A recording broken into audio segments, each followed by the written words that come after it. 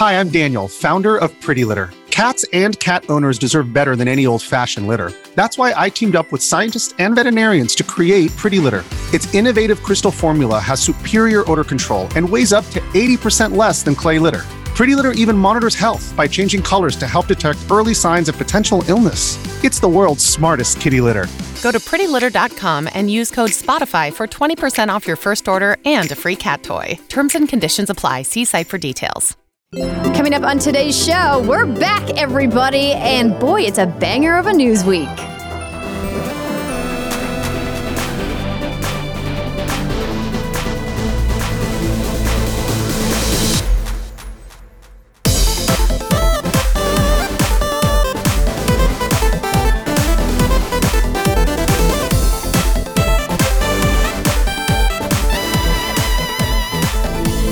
What's good, everybody, and welcome to your Friday episode of the What's Good Games podcast, your source for video game news, commentary, analysis, and funny stuff every Friday, as I just said. I'm Andrea Renee, and that's Brittany Brombacher. It's me! Hi! It's like muscle memory all over again. I know, right? Welcome back, friend. So good to see you. You too. I mean, I've seen you during the break, let's be real. We did do a little chatting, yes. We did. This is wild. How has it been 3 months? How have the holidays come and gone? How has Infinite Wealth released? How am I in this position? I just feel like I have so much to catch everybody up on. Oh man. There's definitely not a short answer to that question, but we are going to talk about it in just a minute. I do want to acknowledge to people that our dear friend, Rihanna Manuel Pena, is, of course, not with us today because she is shooting some really cool stuff that she's going to talk to us about next week. But she had her wonderful baby, Violet. If you guys follow her on social media, her and Danny are doing great. I went over and saw them last week, and my goodness, is that baby so cute. She is the most gorgeous baby ever. I've had some Zoom calls, Discord calls with them during the break. I literally cried the first time I saw Violet. I was like, how is this baby real? She is just so cute, and she just seems like she's so happy and smiling, and she's such a good sleeper, and it's like, you guys made the perfect little human. They are living their best new parent lives. Very, very excited for both of them. So we are excited to get her back on the show next week. So we will eagerly await that. So just wanted to call that out. Also wanted to give a big thank you to everybody in our Patreon community. Welcome back, friends. We have posts over at patreon.com/whatsgoodgames explaining membership and how we're going to be implementing some changes in the not too distant future, but more to report on that soon. But essentially, just want to give a big thank you to everybody who is coming back to the show. We know sometimes when shows take breaks and then people come back, audiences move on and find the next new hotness. But we appreciate that you guys choose us.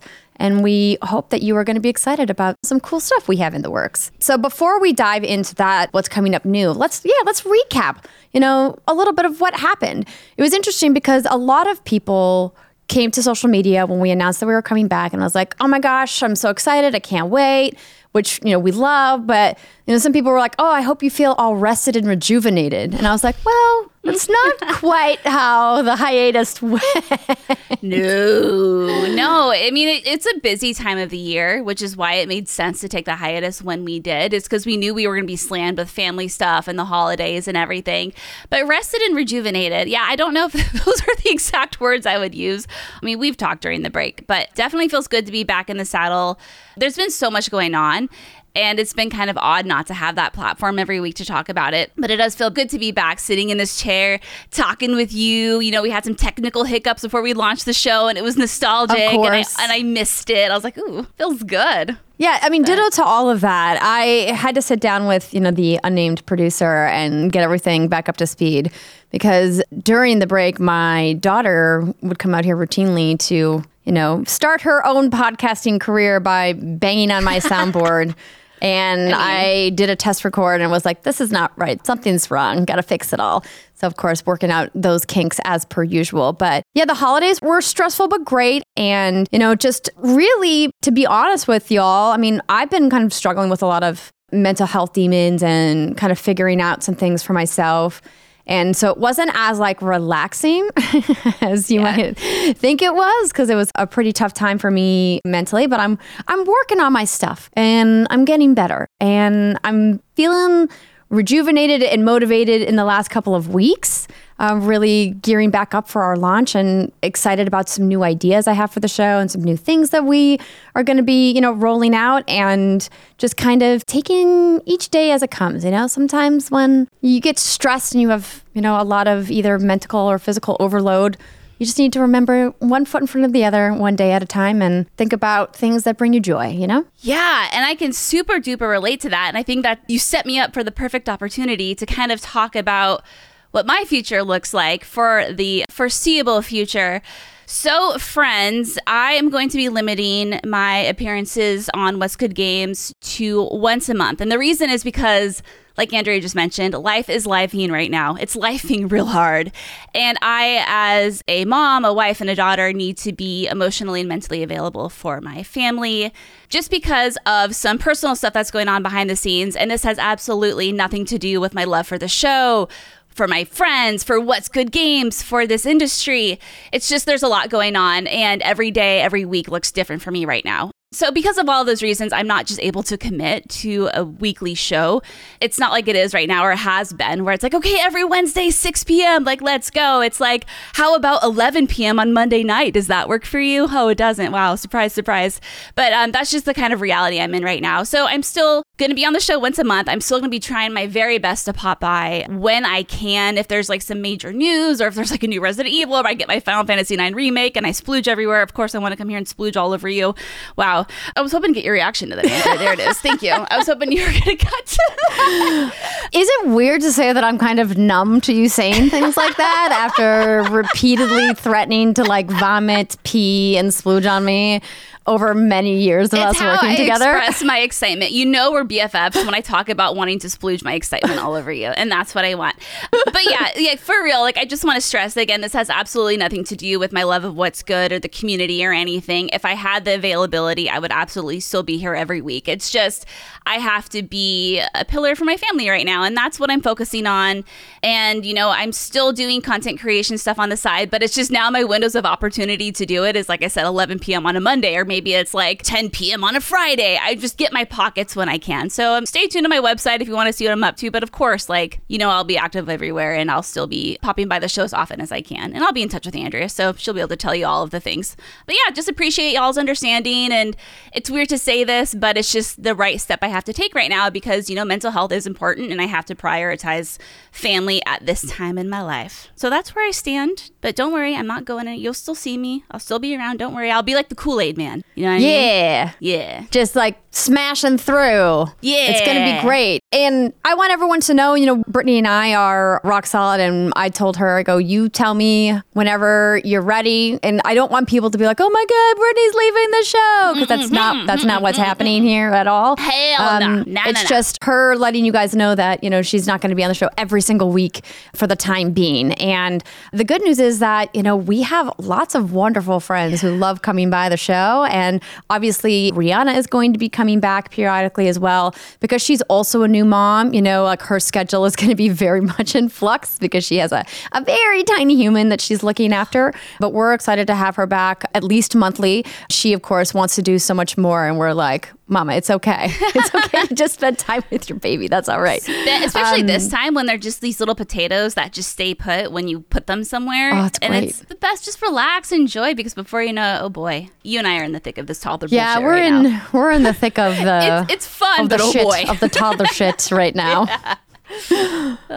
Basically a lot of text threads with various people in my life all saying, yeah, it's really hard right now. You just have to survive. Once they become 4, it gets better. It gets hard in different ways, but it's not the same type of hard that you're in right now. And I'm like, cool. So that's definitely over a year away. So hanging in there. Oh my gosh. Anyone who is a caretaker of either an old, young, middle-aged person, just another human being, if you are a full-time caretaker or part-time caretaker of another person, you know just how challenging and difficult it can be sometimes. So thank you, everybody, for your sympathy and empathy. We appreciate and love that about our community. But just because those changes are happening doesn't mean we're slowing down. In fact, having a desire for more chaos in my life right now, have decided to add more content to What's Good Games, which I'm very excited to roll out. So I'm going to be soft launching, I like to call it, a new short form audio only show to start. I may add video as time goes on, but I just don't have the video editing bandwidth. But it's going to basically be a short form news show where we're going to be breaking out the bulk of the news into a more easily digestible, quick hit news fix. Right now, I'm looking at 3 times a week. Some weeks could be less, some weeks could be more, depending on what's happening. And it will be in the same RSS feed that you get your podcast right now, so you don't have to change anything about that. And I'm really excited to test this format out. And what that means for us for this weekly show, which we're going to dive into here in just a second, is that we get to just focus on the high-level stories that we want and spend a little bit less time on news in the weekly show and a little bit more time on the stuff that we're really excited about, whether that be a big game release, a preview event that we went to, or kind of anything else in the world of video games we want to spend more time on. And one of the things that I also really wanted to focus on for the format changes for this year that we're going to be rolling out over the next couple of weeks into the spring is that we really want to be toe-to-toe with a lot of our other podcast competition out there. We've really stood by our weekly upload and really had a commitment to consistency with publishing the show, which I am very proud of. And that is not changing. But what is changing is we also want to break out really big pieces of content so that when an embargo lifts and all of our peers are uploading their content at, let's say, 8 a.m. Pacific time on a Monday morning, our show isn't then uploaded on Friday, 4 or 5 days later.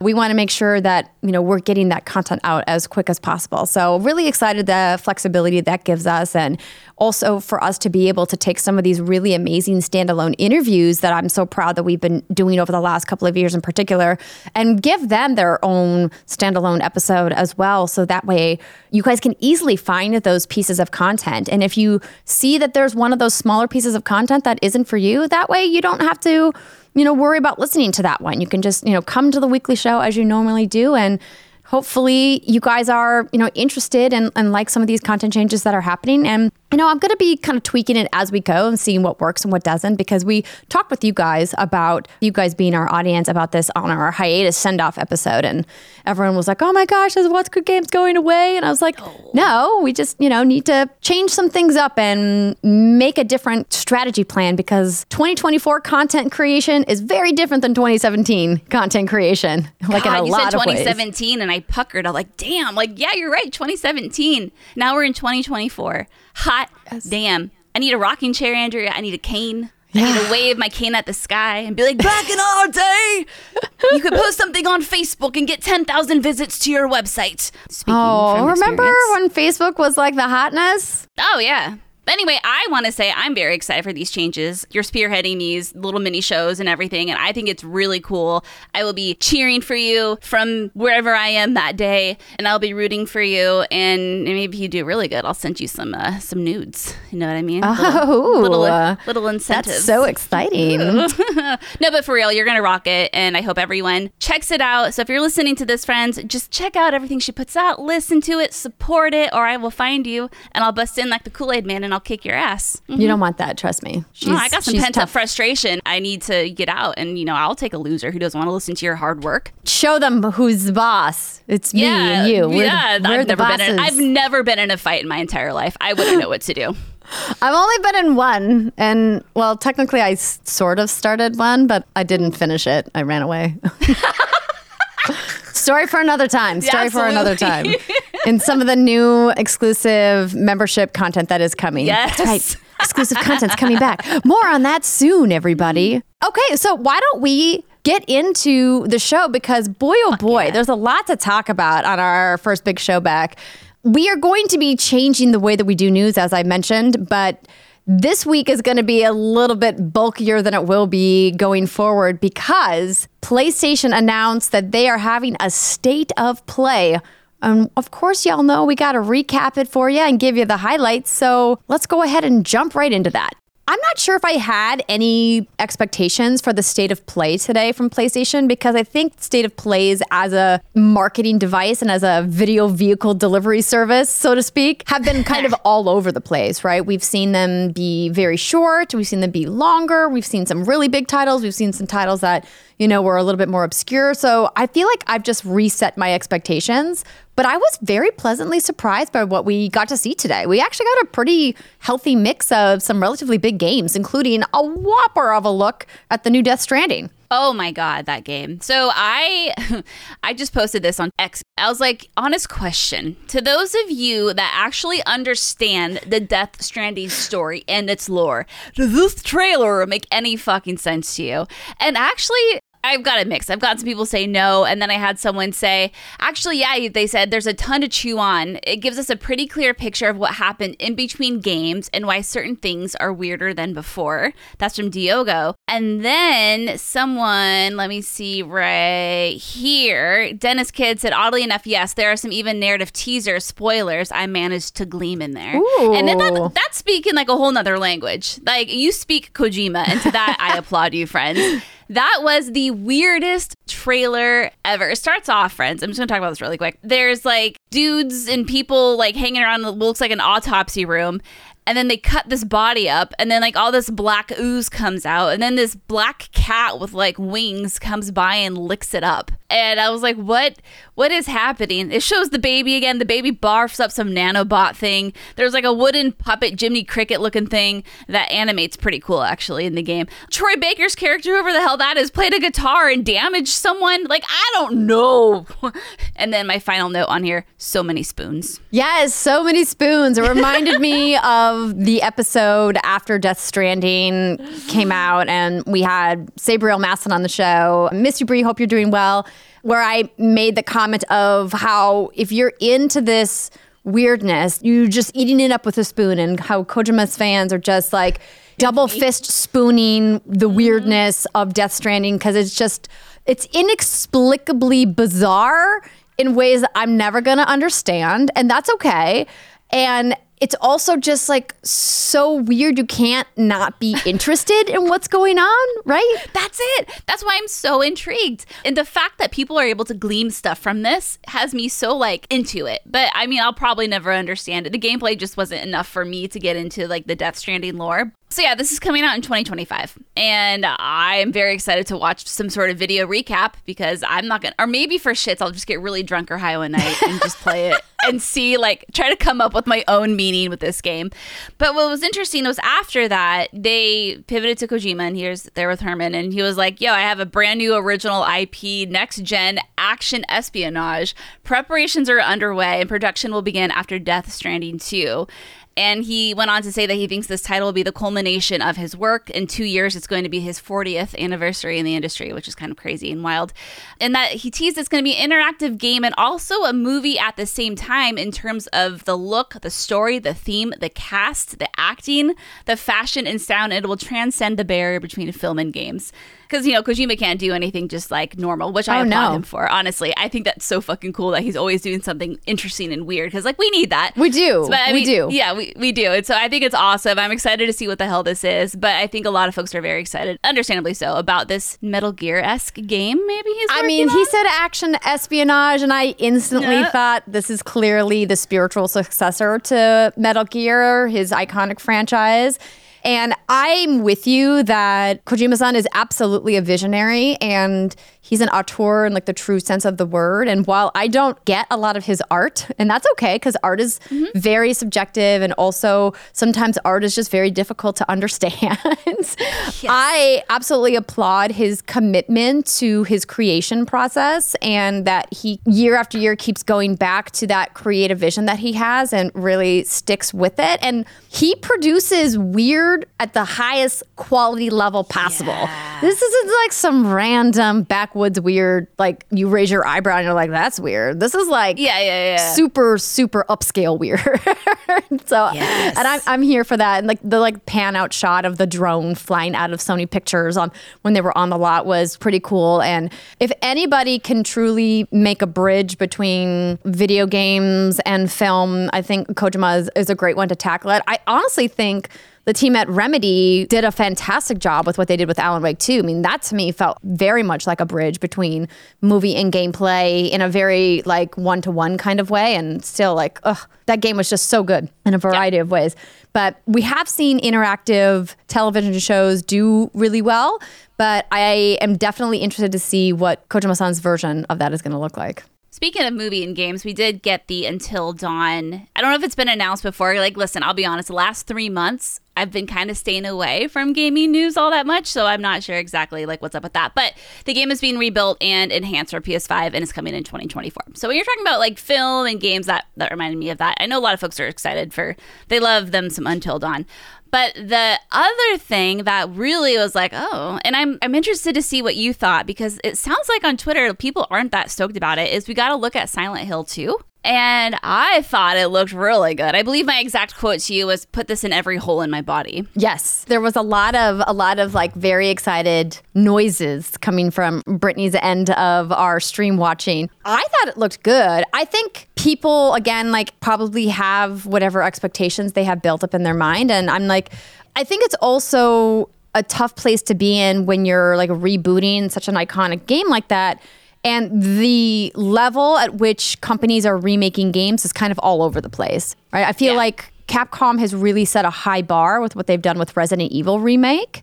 And I think Square Enix has set a high bar with what they've done with Final Fantasy VII. And it's like, are they going to get there with Silent Hill? Yeah, and I think the main complaint I've seen is that it does look a lot like Resident Evil now. I think I've talked about this on the show. I've never been able to play a Silent Hill game from start to finish because they were just so scary on another level that made me physically feel ill. So I have never played a Silent Hill game because, I mean, now at this point, I'm like, well, God, I'd have to bust out the fucking PlayStation to do that, like the old PS1. But, I mean, that's why I'm really looking forward to Silent Hill 2. But yeah, a lot of people are like, yeah, it looks like Resident Evil. It looks like it's not that great. And that's why I'm excited about it, personally speaking. I saw the creepy ass leg mannequin bitches in there. Nope. You know, they no, have like thank you. Pass. No, yeah, they're just skittering around, living their best life, and then you smack them together. I saw puzzles. I saw creepy lighting. Like, I thought it looked really good, and so I'm very excited for it. And I love Bloober Team, and I think there are just people kind of rooting against Bloober. I don't think a lot of folks thought Bloober was the right choice for this remake. I think Bloober could very well be the right choice for that. I say could because I haven't seen the game yet. But I'm excited they're getting the shot and this opportunity. But other than that, we also got the short message. We finally got a look at this. And this is a free download. Looks like it's available now on the PlayStation Store. So yeah, so I went to the PlayStation Store and looked for it and couldn't immediately find it. But it doesn't mean it's not now available. I'm going to check again in a couple of hours. But that was a really cool announcement. Yeah, this is a new short-form Silent Hill title featuring a young contemporary protagonist. And she jumps off a building and then she has her phone and she's texting with someone named Maya. I don't know. It looked creepy, but I love that. I think that's really cool. And listen, you got to get people excited for Silent Hill, I guess. I mean, I don't think you do. I think everyone's going to be excited about this game regardless, but no one's ever complained about a free game. Actually, I take that back. A lot of people complain about that. I was like, People will complain about literally everything. It's free. That's just humanity right now. Quit your bitching, but I love it. It looks creepy and I'm all for it. We also got a look at Stellar Blade. We got a long look at Stellar Blade. This was the second game that was shown off. The first one was Helldivers 2. This looks really weird too, but not like Kojima weird, but kind of like you're mishmashing a bunch of things together. Like you have like a desert and then you have like robot people, but then you have RPG fantasy stuff. So I don't really know what's going on here. So apparently you're saving humanity from extinction in a story-driven action-adventure game made by Korean developer Shift Up, exclusively for PS5. Experience blistering combat and a twisting storyline as you unravel the mysteries of Earth's downfall. Now listen, that's like a weird-ass Silent Hill creature. That's like a weird flaming vagina thing. I don't know what's going on. All I know is that protagonist has a beautiful butt. and I'm here for her beautiful butt, and I am here for the wackadoodle gameplay. And the gameplay and the combat does look fun to me. We got to see some progression systems in here as well. So yeah, I mean, like, listen, this looks like a Brit-ass Brit game. I am very excited for it. Again, people, I don't know if it's just the people, usually the people I follow are like hyped, but I'm just seeing a lot of like, meh. Really? Yes. I mean, I guess I haven't opened X. This is also why I've been off of X quite a bit over the last couple of months. I've been, popping back here and there because I love certain aspects of the culture on Twitter, but there's just a lot of it that's just way too toxic for me now. And it's tough because I feel like there's so much great work going on. And in a time when video games, especially video game developers and creatives at large, are feeling really down and feeling really sad and concerned about where we're at as an industry because of all of these cuts and consolidations. Like, you would think people would take the opportunity to like celebrate that these teams have this work and it looks good and it was a cool piece of content, but nah. You know what? Screw their opinions, because I'm excited for it. And if they're not, they can go kick Roxandria. You know what they can do? They can go join Godzilla in the depths in the Dave the Diver. What a fun collaboration. So silly. I haven't played that yet, but I've heard a lot of really great things about it. So the other game, real quick, that I want to talk about that also got me pretty hot and bothered, no surprise here, is Rise of the Ronin. So this takes place in 1858 Yokohama, and that makes me excited because I was just there in like a Dragon Infinite Wealth. And yeah, like, it's a Koei Tecmo game, so, it has the combat you'd expect, and it looks like a mash of Ghost of Tsushima with the combat of this game with a little bit of like AC involved. Now, granted, like, that was just like at a glance, but as you're watching it play out, it definitely has Assassin's Creed vibes for sure. Yeah. I mean, so did Ghost, I guess. But as the trailer played out, they were talking about the variety of weapons you can use. You have like signature weapons and traditional weapons. You also have ranged firearms and foreign pistols, which I was like, okay, let's mix that stuff together. Cool. And the relationships and alliances you build within the game will impact how your story plays out. But they did make sure to note that there are no disadvantages, and I quote that, to bonding with a character at the expense of another, and you can consider it more variety for your next playthrough. I mean, I think it looks gorgeous. It looks like the kind of game I just want to wander around in and get lost in. And I mean, why the fuck not? I'm waiting for Ghost 2, and until then, I'll happily play games like this. This definitely looks right up my alley as well. Now, normally these kinds of settings are not the thing that I'm just inherently drawn to. I know that there are lots of fans of this particular style of combat in particular, but I just loved playing Ghost of Tsushima so much that until I can get, like you said, until I can get another one, let's figure out, if this could kind of scratch that itch. But obviously, this is a very different style of game when it comes to some of the way that the gameplay mechanics are working, because clearly, there's a lot more people you're interacting, whereas Ghost of Tsushima was a relatively solo endeavor. For the most part, it's just you hanging out with your little foxy friends. Oh my god, the best. But yeah, the combat here absolutely looks different too. The exploration of the world, the urban areas look a lot denser, aka like the Assassin's Creed kind of vibes there. But definitely another awesome game that is in development. Yeah, it's coming out in March, so we don't have long to wait. And then, my dear, the one I'm assuming you're all hot and bothered about is the new Judas story trailer we saw. Yes, I've been wanting to see more from Ghost Story Games. So this team, the team behind BioShock, Ken Levine's team, has been kind of underground for a very long time working on this game. Now, we saw the kind of unveiling of this, I think, over a year ago, almost 2 years ago now. It had been a minute. And it looked great then, and I had kind of hoped that we'd get a little bit more info on when we can expect this game. And I loved this gameplay presentation. I'm going to try to find the trailer here for everybody watching over on YouTube. But at the end of it, once again, just no indication of when we can expect to play this game. And I'm going to go to the PlayStation blog because I'm hoping that there's a little bit more details. I mean, the trailer looks dope. It looks super cool. It looked really cool. So I'm there, and essentially it poses the question, what if you could choose between who to befriend and who to stab in the back? And that they want to craft an experience where these decisions and how the story unfolds is up to you, because you are Judas. You're the driver of every event in the story and has a new cast of characters to get to know and change. And you have this new world called the Mayflower. It's a spacefaring city city whose citizens are trained to spy on one another and tear each other apart for the slightest offense. Sounds like the internet. Where machines control every aspect of business, art, and government. The ship's leaders try to turn you into something you're not, a model citizen, and you spark a devastating revolution to tear it all down. And do you want to fix what you broke or leave it all to burn? That's a decision only you can make. Yeah, I mean, listen, anything that the team behind BioShock is working on, I'm absolutely going to check out. And like I said, they've been working on this for a very long time now. It's definitely been several years. And I'm so ready. I'm ready to play. I'm ready to experience it. Like, BioShock as a game, to me, is one of the most iconic and innovative and influential, important video games ever created. And if you've never played it, highly recommend you get the BioShock collection and just check them all out.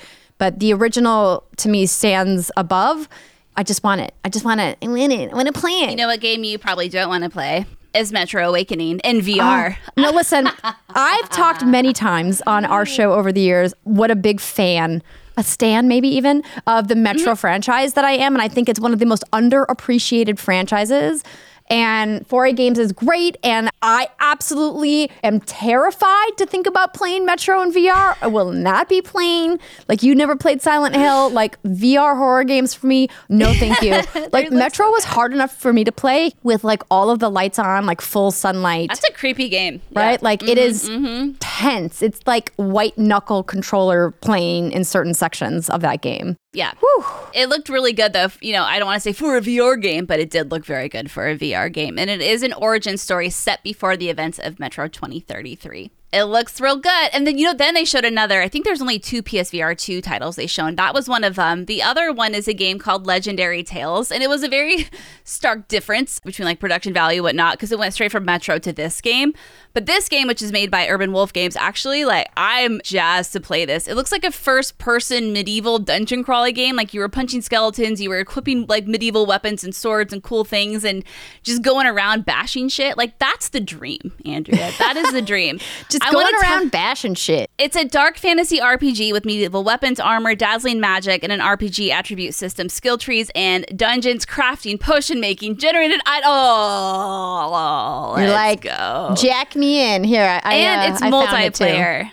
Multiplayer VR experience. Yes, like, this is physics-based fighting, and they go on and on. Yeah, I say no more. Like, this is what I want, and I don't care if people think it looks bad. You can go suck my you know what, because I think this looks fun as hell. This is the experience I want. Like, as much as I love playing Resident Evil in VR, and I say love very lightly because, like, that's very scary. These little, like, silly pick up and play experiences are kind of what I think VR thrives in right now, for me anyway. And, like, just being able to live my fantasy dream of smacking a skeleton with a sword is like, just any way I can do that. And look, they just found a treasure chest full of gold. Like, that's the life I need, Andrew. That's my true life.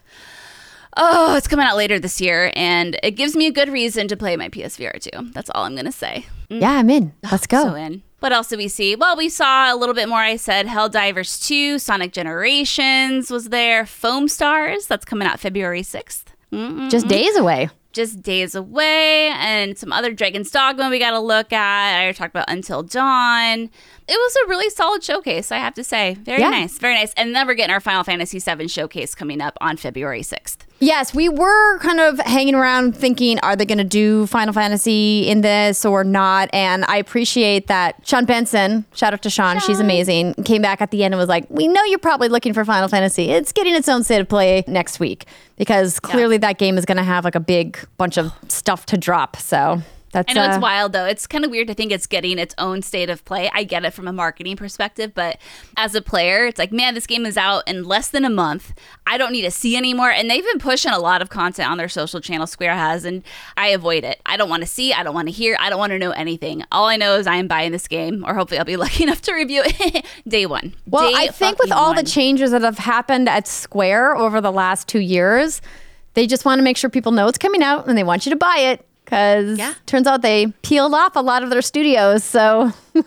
Man, I know. I was transferring my save data from PS4 to PS5, and it was just wild to look at. The last time I played that game was in 2020. I was like, that was almost 4 years ago. I don't know where time has gone. That was just kind of, it was kind of like a wild, like, wow. This was before kids. This was before everything. So yeah, I mean, I get it. And there's been so many amazing killer games out this past year, especially. And everyone's like, hey, don't forget about Final Fantasy VII. Don't forget. Don't worry, Square, we won't. Have you seen Daddy Sephiroth? Have you seen Cloud? Have you seen Tifa? Have you seen Aerith? I mean, they're all bangable. Sorry, I'm not going to bang Red 13. That's just weird. But everyone else, let's go. That was my favorite game that year. I definitely don't have time to go back and play, but I'm going to watch a recap video. 100%. Yeah. Am I going to play? 100%. I'm excited. Oh, yeah.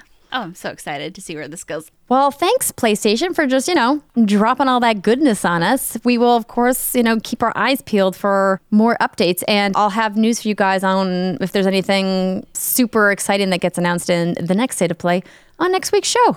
On that note, let's take our first little break of the show. When we come back, I'm going to bring you guys some headlines, including talking about what the heck is going on with mega hit Palworld and Suicide Squad Kill the Justice League. We'll be right back.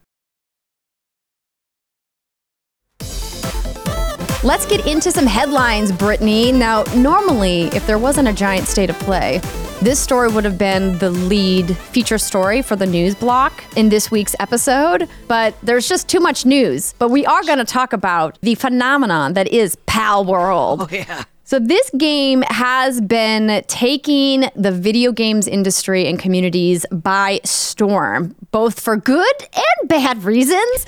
And the headline that I have is Palworld is under scrutiny after a Pokemon mod takedown, but isn't slowing down.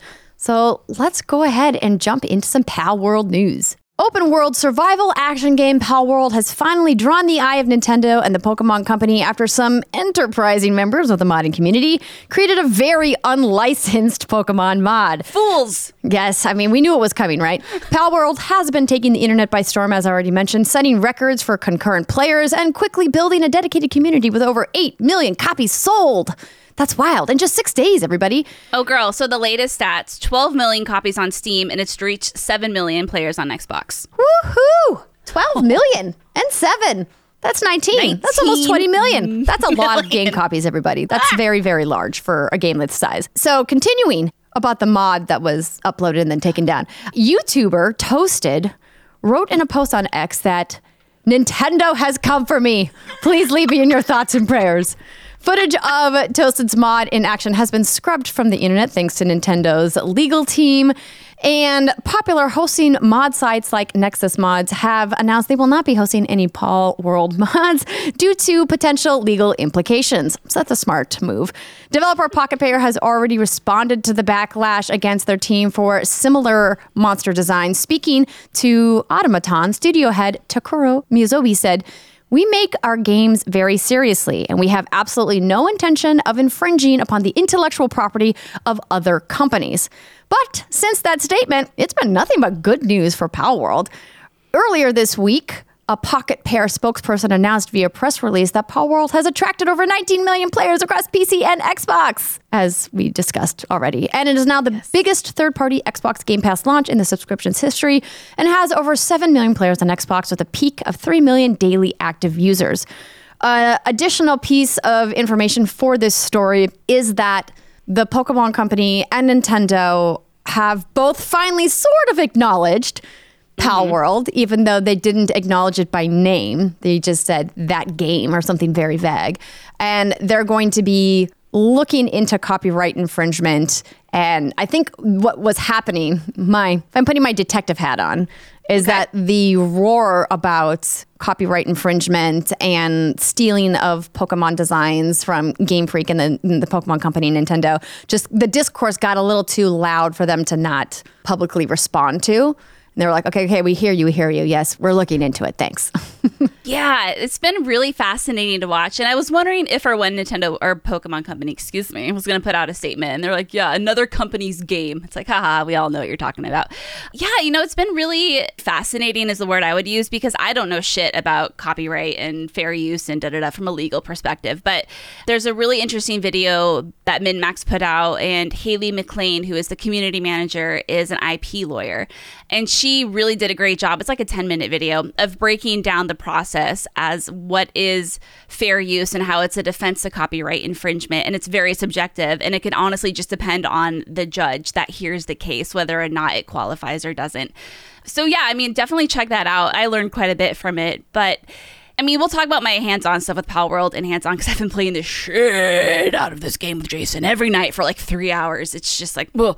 But I think what's worrying a lot of people, and I understand this, is the AI generators were and there's been no proof of this, but if this company was putting these Pokemon in an AI generator and spitting it out and then claiming that that's their property now, which sounds like they can't do that because in order for something to belong to like copyright or whatnot, a human actually has to create it. It's a whole fucking thing. You know, what does that mean for independent developers and what does that mean for other folks? Is it that easy that someone can just take your work and put it in an AI generator, spit it out, and then call it their own? And I understand that standpoint of it, but it's hard not to be excited by this game despite all of the potential ramifications for it because it has just been super duper fun to play and it's such a fun twist on the creature catching genre.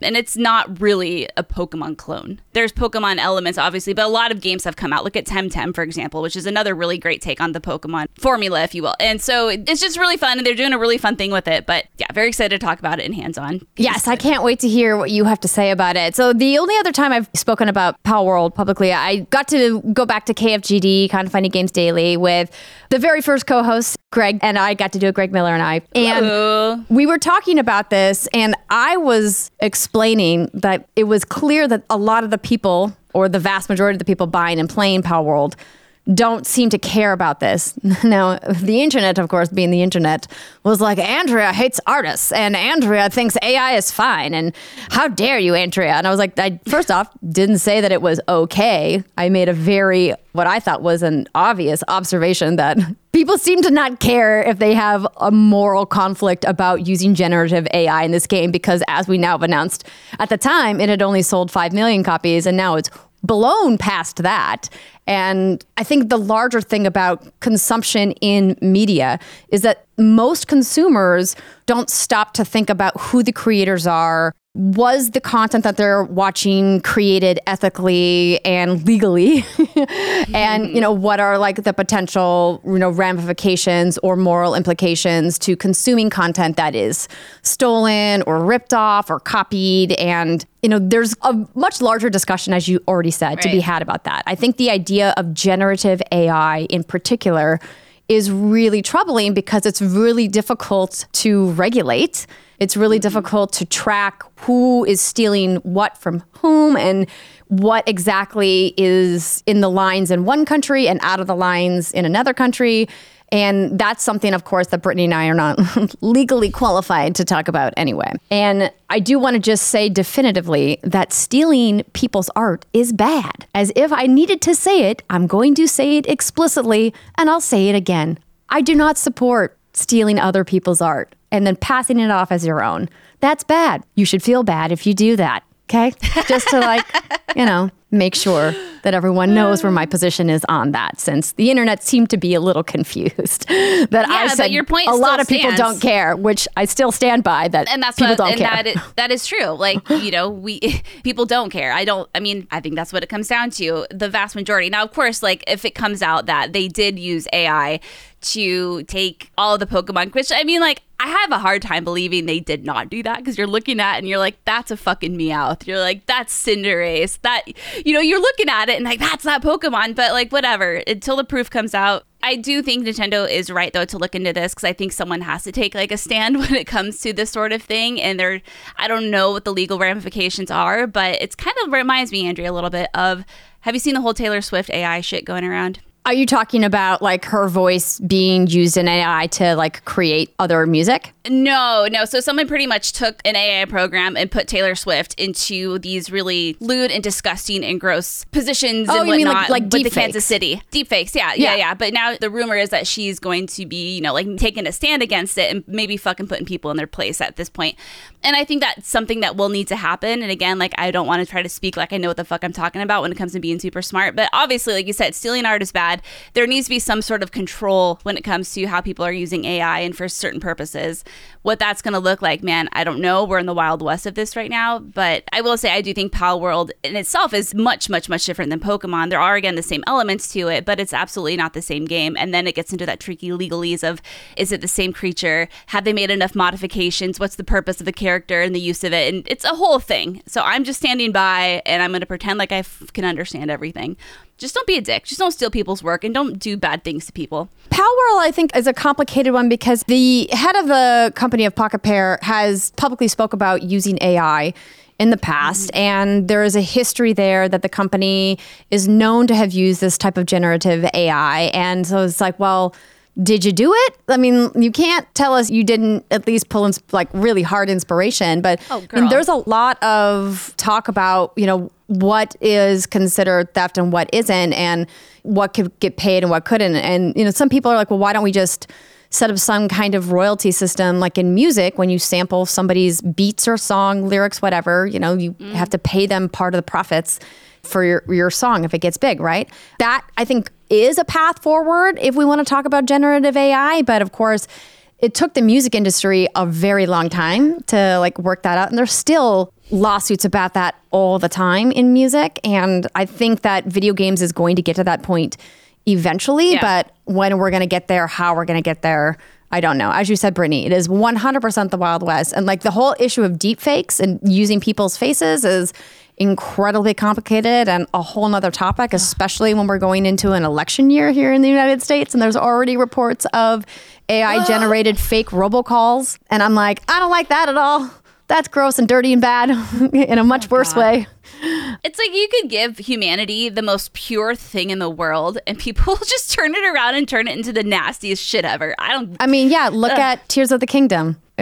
People just started building dicks instantly and then yeeting Koroks into the sun. That's kind of funny, though. A wholesome, kind, cool thing that uses really awesome tools, and the community's like, I'm going to make a dick. Yeah, let's go. But yeah, interesting shit. Clearly more to be said about Palworld and the hands-on once Brittany talks about her experience. And I have no doubt they will be in and out of the news a lot this year. So stay tuned for that.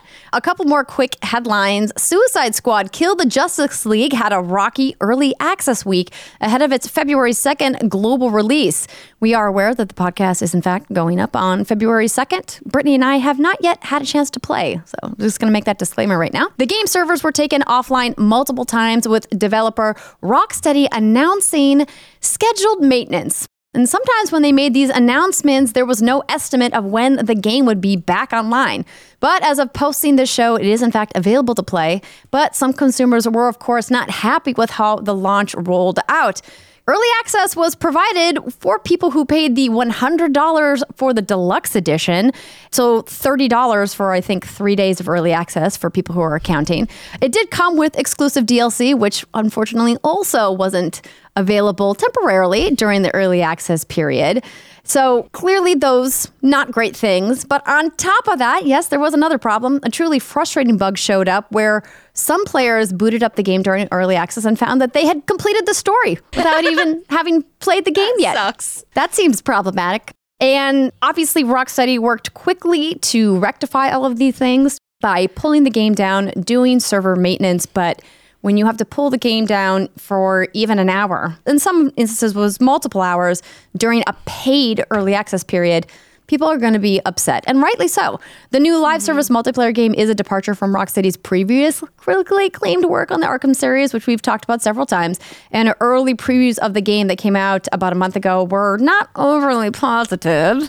So while these types of launch issues seem to be fairly common for always online games, it seems that Rocksteady is under a particularly large microscope to see how their global launch is going to fare once it goes worldwide. This just makes me so sad because Rocksteady is so talented. Those people who work there are just so incredibly talented, and it's just such a bummer that this is what's happened. It makes me very, very sad. I will say I have seen quite a few people talking about this game on Twitter/X, and it sounds like more folks than I expected are having, just based off what we've seen, right, are having a fun time with it. They are enjoying the game for what it is.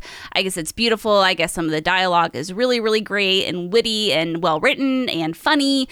And there's some really cool moments. So I don't think this game is all bad, as, I think some folks have been making it out to be. So perhaps there is something here for you. So if it is something that you're still interested in checking out despite the rough launch, I would encourage you just to kind of read some reviews from other folks who have been playing it. Maybe there's fun for you to have with it. That's hopefully encouraging.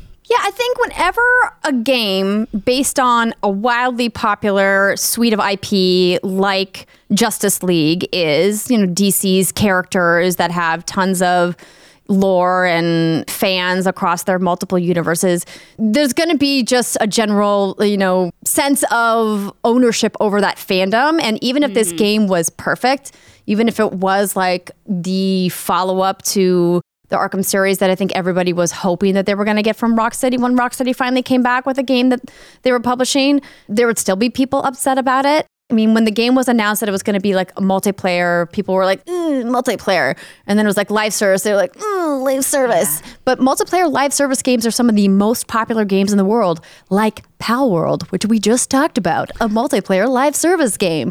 So I think that people's expectations of what these games are supposed to be is just like very wildly mismanaged. Now, as I already said, Brittany and I haven't gotten a chance to play the game yet. I have just received my code.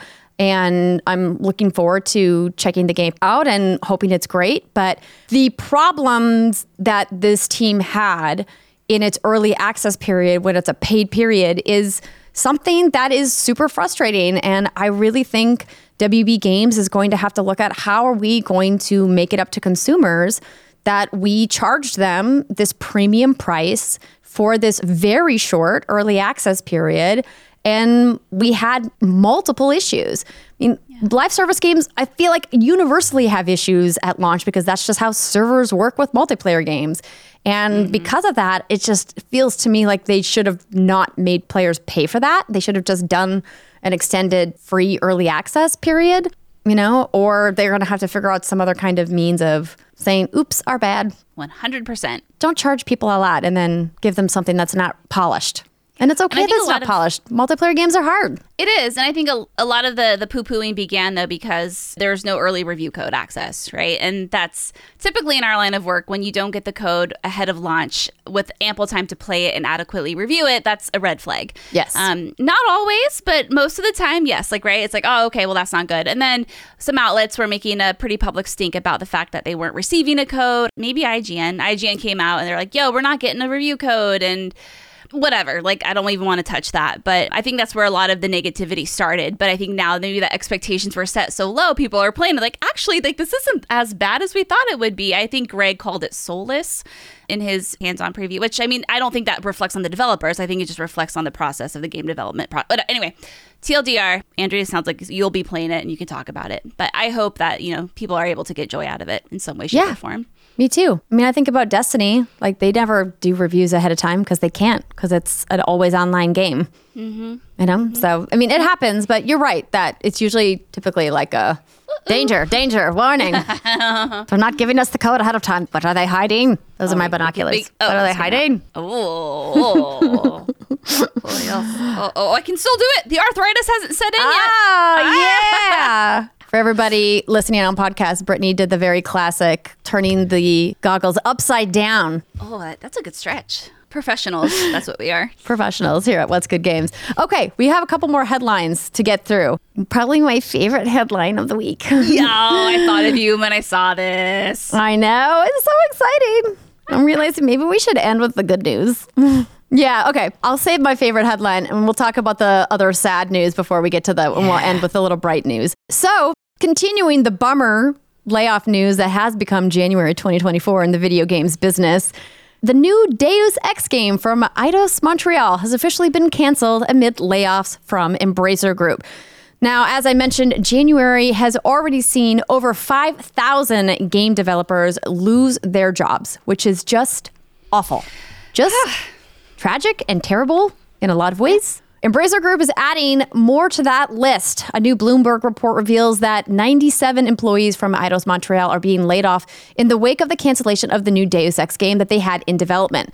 The team had most recently published the critically hailed Marvel's Guardians of the Galaxy, but their last Deus Ex title, Human Revolution, has not been seen for quite some time. Now, the studio did not mention Deus Ex in their public statement following the layoffs, but their statement did end with, "To our players, it's oftentimes not just the games, but the game makers as well that we celebrate and admire. Our commitment is always to making the best games for our amazing fans, and even with this restructuring change, we continue to fight on to deliver those awesome experiences for us to share together. Thank you for continuing support and well wishes." So that's a bummer. That's such a bummer. That more layoffs are happening, and I don't think Embracer's probably done since their $2 billion finance deal that they were doing with the Saudis has fallen through, which is probably for the best that that deal fell through, because there's a lot of problems with that deal that we're not going to get into right now, because that would be a whole nother show. But the real sad part, as I mentioned on Twitter earlier this week, is that there's a human cost to the way that business is being run globally today. And it's not just in the video games industry, it's in a lot of different industries.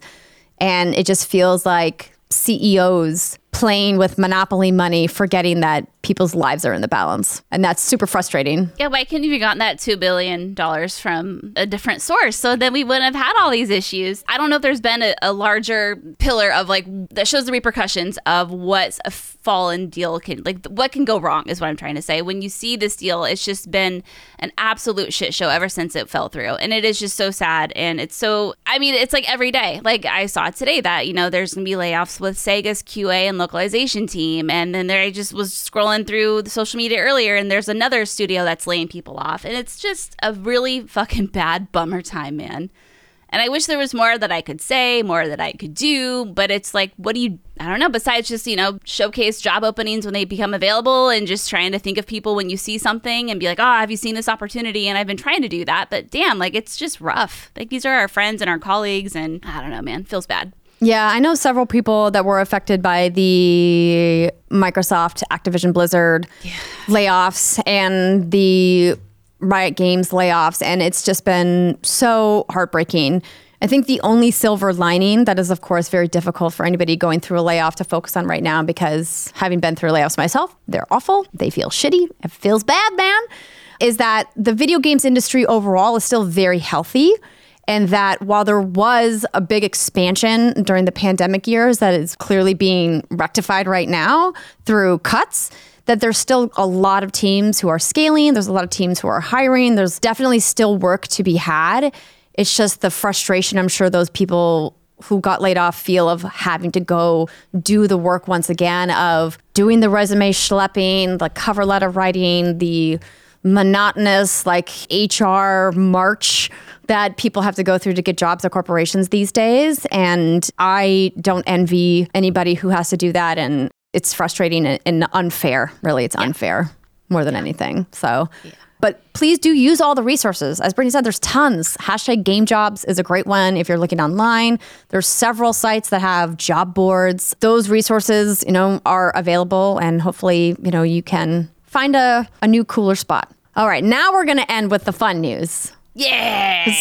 Video games could still be fun, everybody. Yes. And two of my favorite space games of all time are finally having a crossover. How perfect. I'm very excited about it. Mass Effect is coming into Destiny 2, everybody. Oh my God. This is like your DP dream. You know what I mean? Yeah, I mean, I definitely want more Mass Effect, but I'll take this. Mass Effect cosmetics are coming to Destiny 2. In a post over on X, Destiny 2 developer Bungie announced the partnership with Mass Effect creators Bioware to bring the cosmetics from one epic space RPG to the other. Ooh. Launching on February 13th, the Alliance Requisition Bundle includes armor sets based on the series hero Commander Shepard, along with her besties, Garrus and Liara. Just wonderful. In addition to the 4-purchase bundle, they're also giving away some free stuff. 3 items will be available for free: the Enhanced Defense Ghost Shell, the Alliance Scout Frigate Ship, and the Alliance Drop Ship Sparrow. Oh, man. Now, have you been playing Destiny 2? So I hadn't been. I'm just going to be real. Because Destiny, as an always online game, is really, really challenging to play while you have a toddler. And she has been going through some incredibly difficult sleep challenges, which, I briefly talked about before we went on hiatus. They have been continuing, but the sleep coach has been working. Hired a sleep coach, everybody. She's been great, and it's getting better. And I think we're on the precipice of a breakthrough. Hell yeah. Where I'm actually going to be able to get her down at a normal time. And then I'll be able to actually do something besides just wash the dishes and do the laundry when I'm done putting her to bed. But it hasn't been a lot more else than that. But yeah, so I mentioned in the tease to go into the next segment that I've been back on my double D's bullshit. One of those D's being destiny. One of those D's being destiny. Hell yeah. So I was trying to pull up the image here. Oh, yeah, because I haven't seen him. I bet it's some sexy N7 armor. Yeah, I'm assuming. Yes, where is it? Nice media. Black and red and white stripes. I want the Garrus stuff. Although I wonder how the neck situation would work. Because I feel like the neck on his outfit, on his armor piece, is just like so wide. It's like a gaping hole. And then his like Turian head comes out. It's like, blah, blah, blah.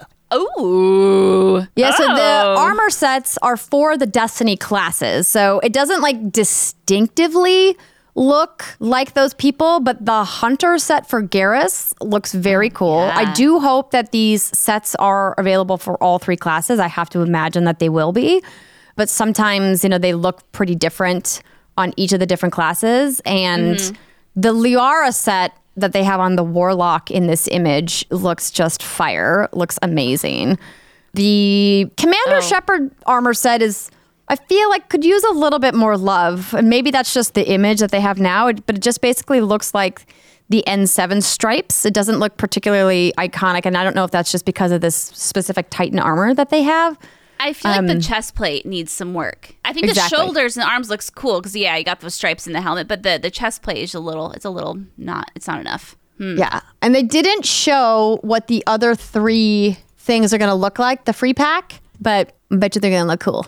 Oh, yeah. I mean, that is cool. I am very happy for you. Thanks. And see, it works. This kind of stuff works because now, look, it's going to drag your ass back into it. Yeah. It kind of makes me go, why are they doing this now? Like, this feels like would have been like a perfect like N7 day, like in celebration of N7 day. We're excited to announce this partnership. We're going to be releasing it. Like, it's interesting to me. I'm like, am I reading too much into this? I mean, maybe. It could have just been like a timing thing. Maybe they wanted to do it for N7 Day. We're only a couple months after that. Shit gets hard and complicated and delayed. But I want you to keep the hopium alive, and I want you to think about it, and I want you to be excited about it. Thanks. Yeah. I would love nothing more for them to drop a surprise trailer. Just to be like, who needs the Game Awards? Summer Game Fest, who?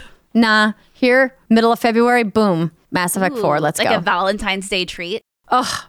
You know what I mean? Be my Valentine. Also, the Mass Effect Valentines you can find online are chef's kiss. They good. So good. So good.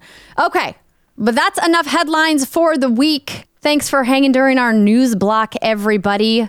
We're going to take another quick break. When we come back, Britt has been living her best husbandos and pocket monster life. And as I already mentioned, I've been back on my double D's bullshit. We'll be right back, everybody. Ladies and gentlemen, Brittany is cheering. She's raising the roof. She is so excited to talk about the games that she's been playing. And also, by the way, excellent job on your Like a Dragon Infinite Wealth review and content. Thank you. I appreciate it. That's the kind of shit I've been doing at 2, 3 in the morning when I can find the time, Andrea, posting That's reviews. incredible work at 3 a.m., I must say. That's all I got, babe. It's all I got.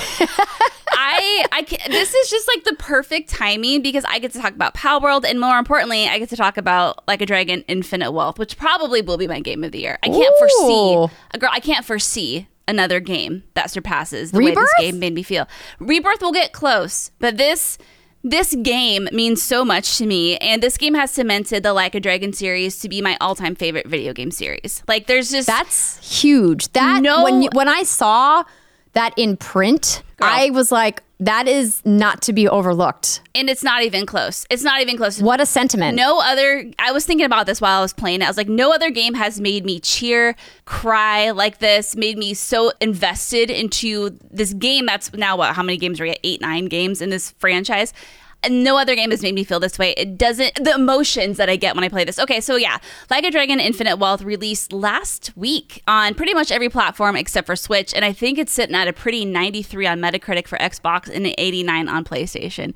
So like, listen, I'm not the only one who thinks this game is great. It's a sequel to Yakuza Like a Dragon, which came out in 2020, and as all y'all know, that was Ichiban Kasuga's first game. And this, apparently we were passing the torch from Kiryu to Ichiban. So this is the sequel to that. And I think when this game was first revealed, we were all very interested to see why Kiryu was back and why he had this interesting hairstyle and haircut.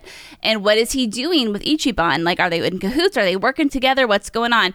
Turns out Kiryu is a very, very sick man, and he and Ichiban, with the thread of fate, if you will, they are on the same mission, and it brings them to Hawaii, it brings them to Japan.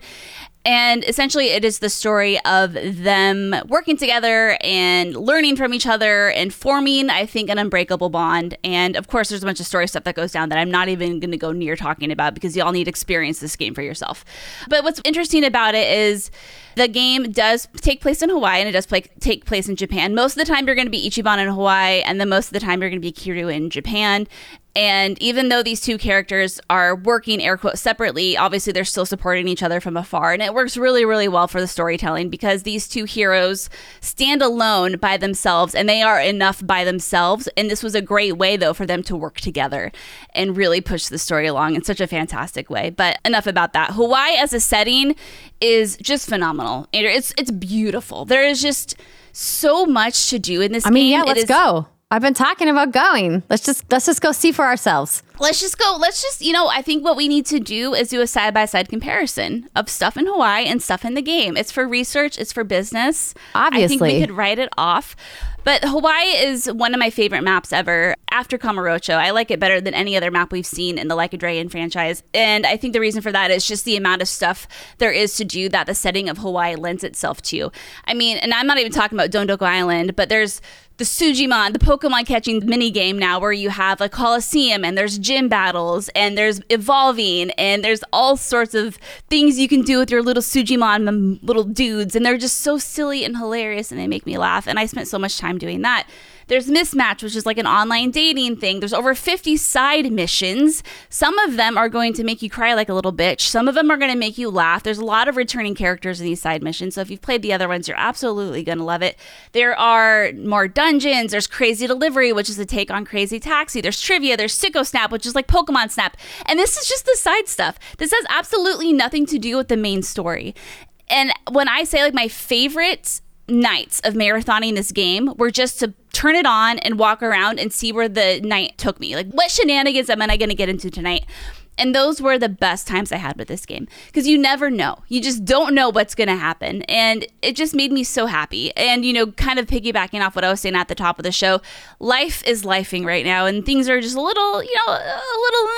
This game just made me happy. It just made me happy. It made me smile. It made me cry. It made me laugh. But I think more importantly than anything, it made me reflect, I think, on my own life and the way I live it. And it inspired me to maybe think about things differently. And I think the reason for that is because you're in the shoes of Kiryu a whole bunch and he's going through some shit.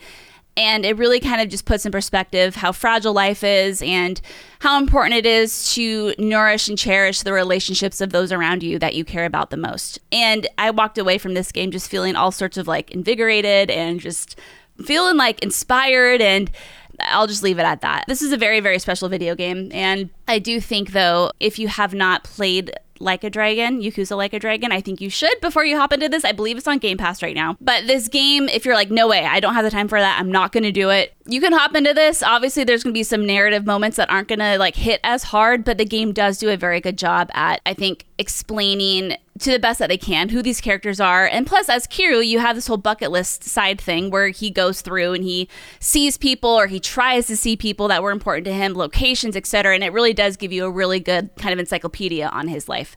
But other than that, like, it's just a good ass video game. The combat is vastly improved and the dialogue is just so fucking funny as always. The animations are gorgeous. The twists and the turns of the narrative kept me on the edge of my seat. Like, I have nothing but praise for it. There are little small critiques about the dungeons and whatnot, but honestly, like, in my opinion, they're not even worth mentioning because they're so minor compared to the grand scale of this.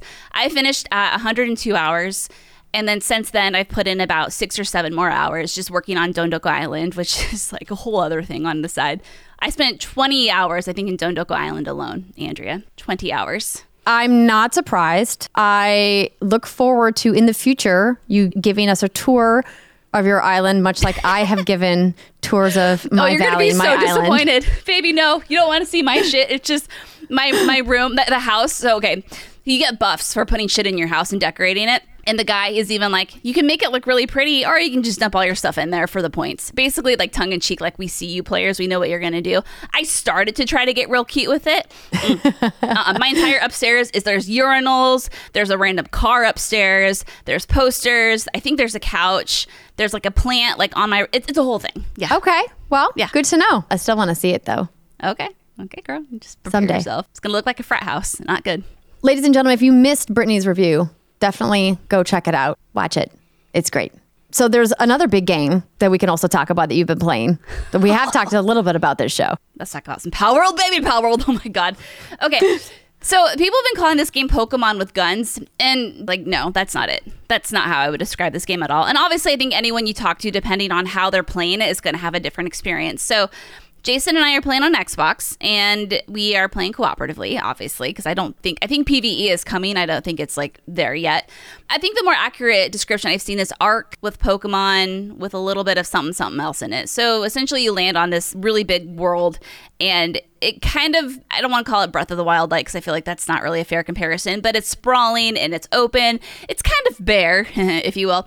Different biomes, whatnot, and you have nothing, and it's a survival game, and there are these creatures called pals that wander around, and you have these pal spheres that you can use to catch them, and to catch them you have to weaken them, and they level up and they learn new skills, and you can fight other pals to catch them, or you can use these guys to fight other pals, even if you don't want to catch them, or fight humans. And that's kind of where I don't want to call them gym leaders. There are towers you'll find where there are people who are strong, and you'll try to defeat them. You're going to find dungeons where there are strong pals in there. But the combat is all real time. So the pals all have their own moves that I believe they automatically just use on their own, but there are pal abilities, I think is what they're called, and you can command them to use that whenever you want. So I have a really like creepy dark pal, and I can't remember his name, but his skill is to pretty much scratch the shit out of anybody, and he's very OP, and I love him. Or you can hop on a pal and have it use missiles and other sorts of like ice missiles. They all have elements, every pal does. So like you can see where the Pokemon stuff comes in. But where it differentiates is, again, like the survival element of it. So you have bases, and you put your pals to work. They build for you, they craft for you, they mine for you, they chop wood, they do XYZ. And as you level up, you unlock new abilities and new things you can do and build in your base. And you obviously through that, you build better gear and you get stronger. And then when you level up, you get stat points you can assign to your character. And there are some very difficult bosses and very difficult pals. And so right now, like what a typical night looks like when Jason and I play, we hop on, we make sure all of our gear is in tip-top shape. We make sure all of our pals are like happy and comfortable, and they have food and they have water.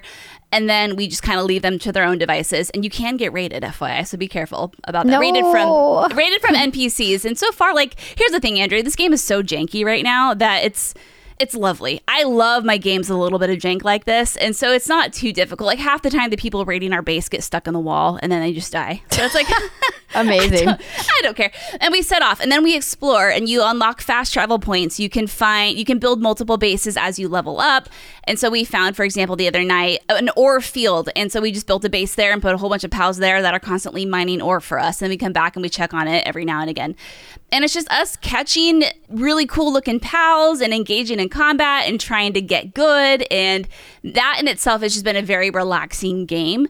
Obviously, 19 million copies is nothing to sneeze at. I don't know what the legs are on this. I mean, I don't know. I've heard there are towns. I've heard that there are merchants, and maybe there's even like an actual story in this game. If there is, the way Jason and I have been playing it, we have not come across really any of that. But we're still having a lot of fun, and it's been a really relaxing way to wind down our evenings. And we have unlocked some of the weapons, like the handguns, and you can unlock special abilities for your pals. So I have a duck. Aww. And its special ability, Andrea, is it shoots flaming bombs out of its ass in the shape of eggs. This feels so on brand for you. And it's so dumb looking. It's like this, no, actually it's like a toucan looking thing. It looks like a Magikarp, but if it was a toucan. Anyway, it shoots flaming eggs out of its ass and it explodes everything. And so it's just like, and there's guns and AK-47s, and it's a wild mashup, but it works. And it's very janky right now, but it isn't early access. But if or when this game, which I'm assuming it is because it's getting lots of support, gets polished and really kind of ties it all together in one neat package, I mean, I think we're looking at something really, really, really special here. Like, this could be like the next big thing. I mean, it already is with the amount of, copies it sold, but if it has legs, like, it's just really great. It's really fun. I love it. I am so glad that you're having a great time. I definitely hope it has legs. It feels like a lot of the gameplay systems they're designing will give it a longer tail than some other viral games like Among Us, for example, which obviously had, millions of players too, but then clearly has dropped off quite substantially. The team did put out a roadmap this week, Pocket Pair did, saying 3 key features are expected to arrive, including PvP or player versus player functionality. Obviously, that's coming. And then there's also going to be game raids with bosses added at a later date. So that could be really cool to have raids where you can get your friends and your pals together. And then they are also planning to add, quote, new islands, pals, bosses, and technologies. There you go. And that's where I think the legs are really going to be. As long as you keep giving us a reason to want to keep catching new pals and give it. The dungeons right now are pretty mediocre and boring, but again, very early access, and it's on Game Pass. So it is what it is. You have to take it with a grain of salt. But yeah, man, like the potential for this thing is pretty huge. I'm having so much fun. It's so silly. I think you would like it too, honestly. I think on Xbox, so the problem is I think the servers are limited to, is it 2 people right now? And I think on Steam, you can have 30. Those numbers might be off, but I know it's a lot more than on a console. But I think they're trying to fix that in the future. Yeah. Yeah, they definitely said in the announcement of the roadmap that they are working on critical issues and technical fixes for the existing game as a priority, tackling that stuff first before they are going to put more resources into new content. But clearly, with the giant infusion of money that they've just got from all of their sales, hopefully they'll be able to scale their team up and roll out those fixes faster than they would have otherwise. It sounds like Microsoft is giving them some substantial support on the Xbox platform. And then, of course, there's the rumors that it might be coming to PlayStation. Oh, man. And no official announcement of that yet. Oh, it's good. It's real good. I get it. Palworld, everybody. I guess I'm going to have to try it. I guess I can talk about my double Ds now. I want to hear about your double Ds. Let's go. No, it's not what you think, everybody. Oh. Or maybe it is exactly what you think. Let's start with the D that I've been spending the most amount of time with. Oh, God. I have so many things to say to that, but go continue. Dreamlight Valley, Disney's Dreamlight Valley. Take a shot, everybody. My husband, John Drake, works for the Walt Disney Company. So you're still on your Dreamlight Valley bullshit. Listen, they put out a brand new expansion in December, A Rift of Time, and they dropped the Jack Skellington content updates and a bunch of other stuff that I still haven't even got to yet. So I'm not going to go too much into this. Y'all know that I love Dreamlight Valley. I haven't even tested the multiplayer stuff yet, which is the thing that I was most excited about, which is a little wild. But I think it's because almost all of my friends that were playing Dreamlight Valley just stopped playing it a while back. And so I'm trying to get some of them to come back and check out the new stuff. But I mean, they had a whole bunch of news come out. I mean, the game had its official retail launch and this new content, of course, the content roadmap for 2024, whatnot. But basically, it was a game that I kept going back to because as I mentioned at the top of the show, had some struggles, over the last couple of months mentally and have been needing like comfort food gaming and not having the mental bandwidth to pick up and start something new. And Dreamlight Valley was the perfect solve for that. And also it's a game that if I somehow magically get time to play video games while my daughter is still away, I can safely play in front of her and it's not scary or dangerous or weird or anything like that, which is great. And she knows a lot of the characters now and it's super fun. So the Rift in Time expansion I've just started to dip my toes into, and it basically brings a whole new valley to your valley. I know that sounds weird to say, but you essentially go to a whole nother section. You get all new biomes, all new materials, new crafting, new recipes.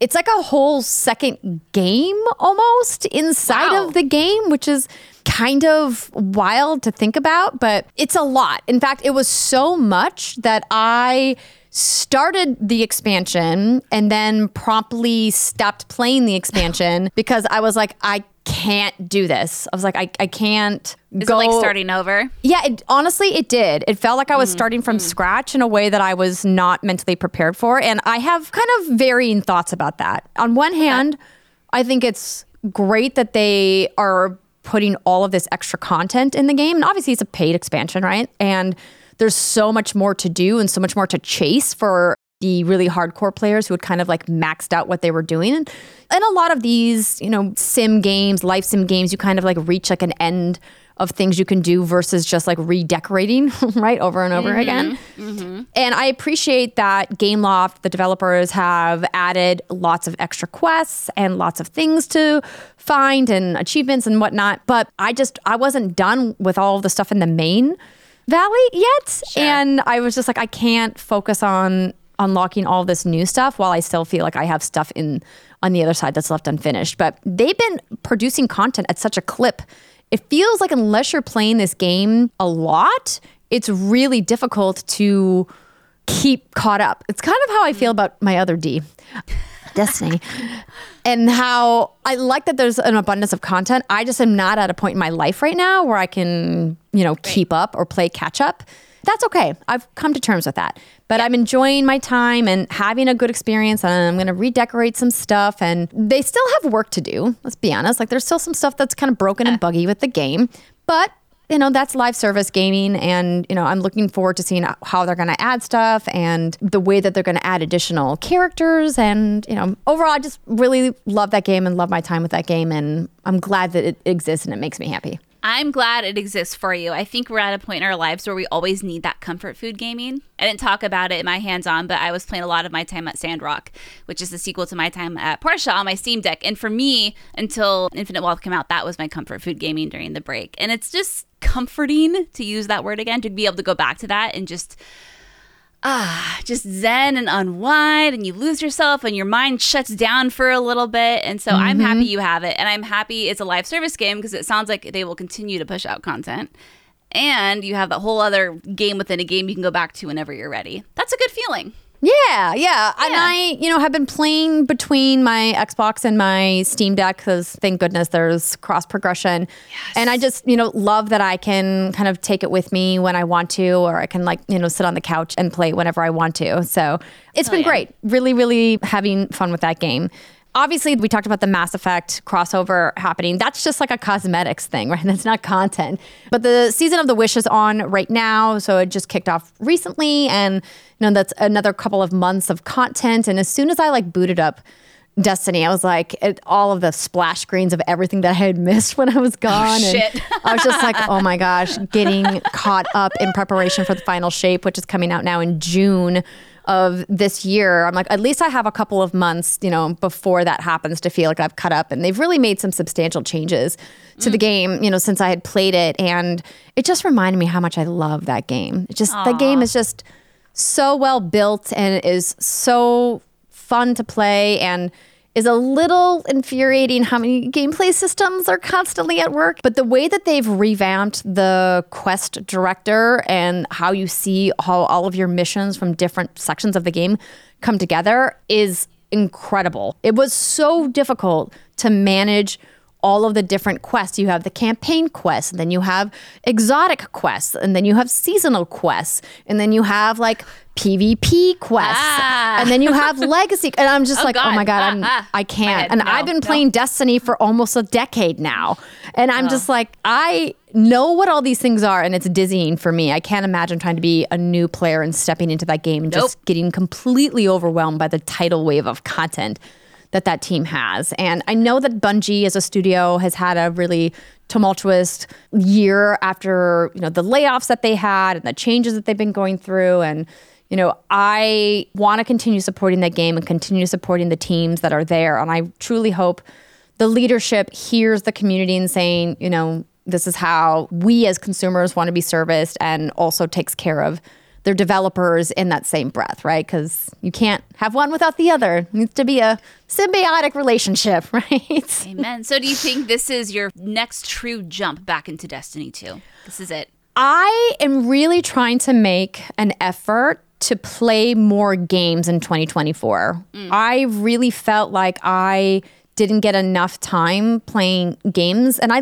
love playing games, right? Like I think I was just so between the mental exhaustion of managing a toddler at home, which you know all about, and a lot of you out there listening know all about, and the stress of what was happening in our industry and the stress of what was happening with me and of other sections of my life, I just didn't play games. I was like, I just don't have it in me to play as much as I would like to, and I want to do more. So yeah, I think this is it, because I really want to get like in tip-top shape for the final shape, which is coming out. I didn't mean it to come out like that. And I miss the What's Good Guardians. I miss playing with people online. I miss that communal experience. Yeah. And there's like, I feel like there's a lot of stuff that I just went by and I didn't get a chance to interact with it. And I want to fix that. So I want to go back. This year is your year, baby. I feel it in my loins. Yeah. You got this. And I did finally finish Alan Wake 2, which is, again, just a treat of a game. Danny Pena, frequent guest on the show, called it Redemy Entertainment's masterpiece. And having now played it to the end, I'm like, okay, I see it all. I see the vision. I see what they did. And just really, truly innovative game making on a number of fronts. And if you haven't played it yet and you have any interest, I cannot recommend it enough. And yes, I did work with Remedy last year, disclaimer. And they paid you to say it. They did. They paid me to say that I didn't really care for Alan Wake before, but now I'm obsessed. Yes. So.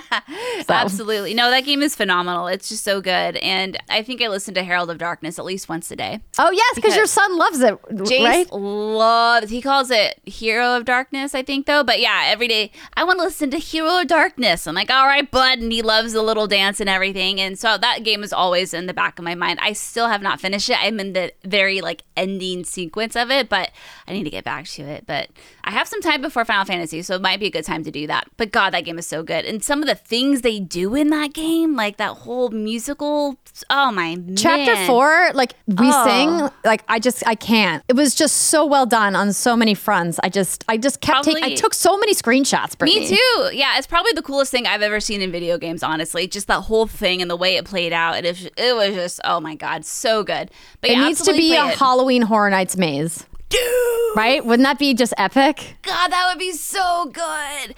And I want to say, since you loved it so much and you are so not a horror person, I think that speaks to this game. So if you're like, it looks creepy, it's creepy. But if Andrea can do it, you can do it, friends. Yeah. I mean, I played it on story mode. Again, baby mode, no shame. Mm-hmm. And I just really, really loved it. Well, maybe if you end up finishing it, we can do a very belated spoiler cast. Oh, that would be fun. Yeah. You know I'm really excited about is that Final Fantasy Rebirth spoiler cast that will be coming at some point.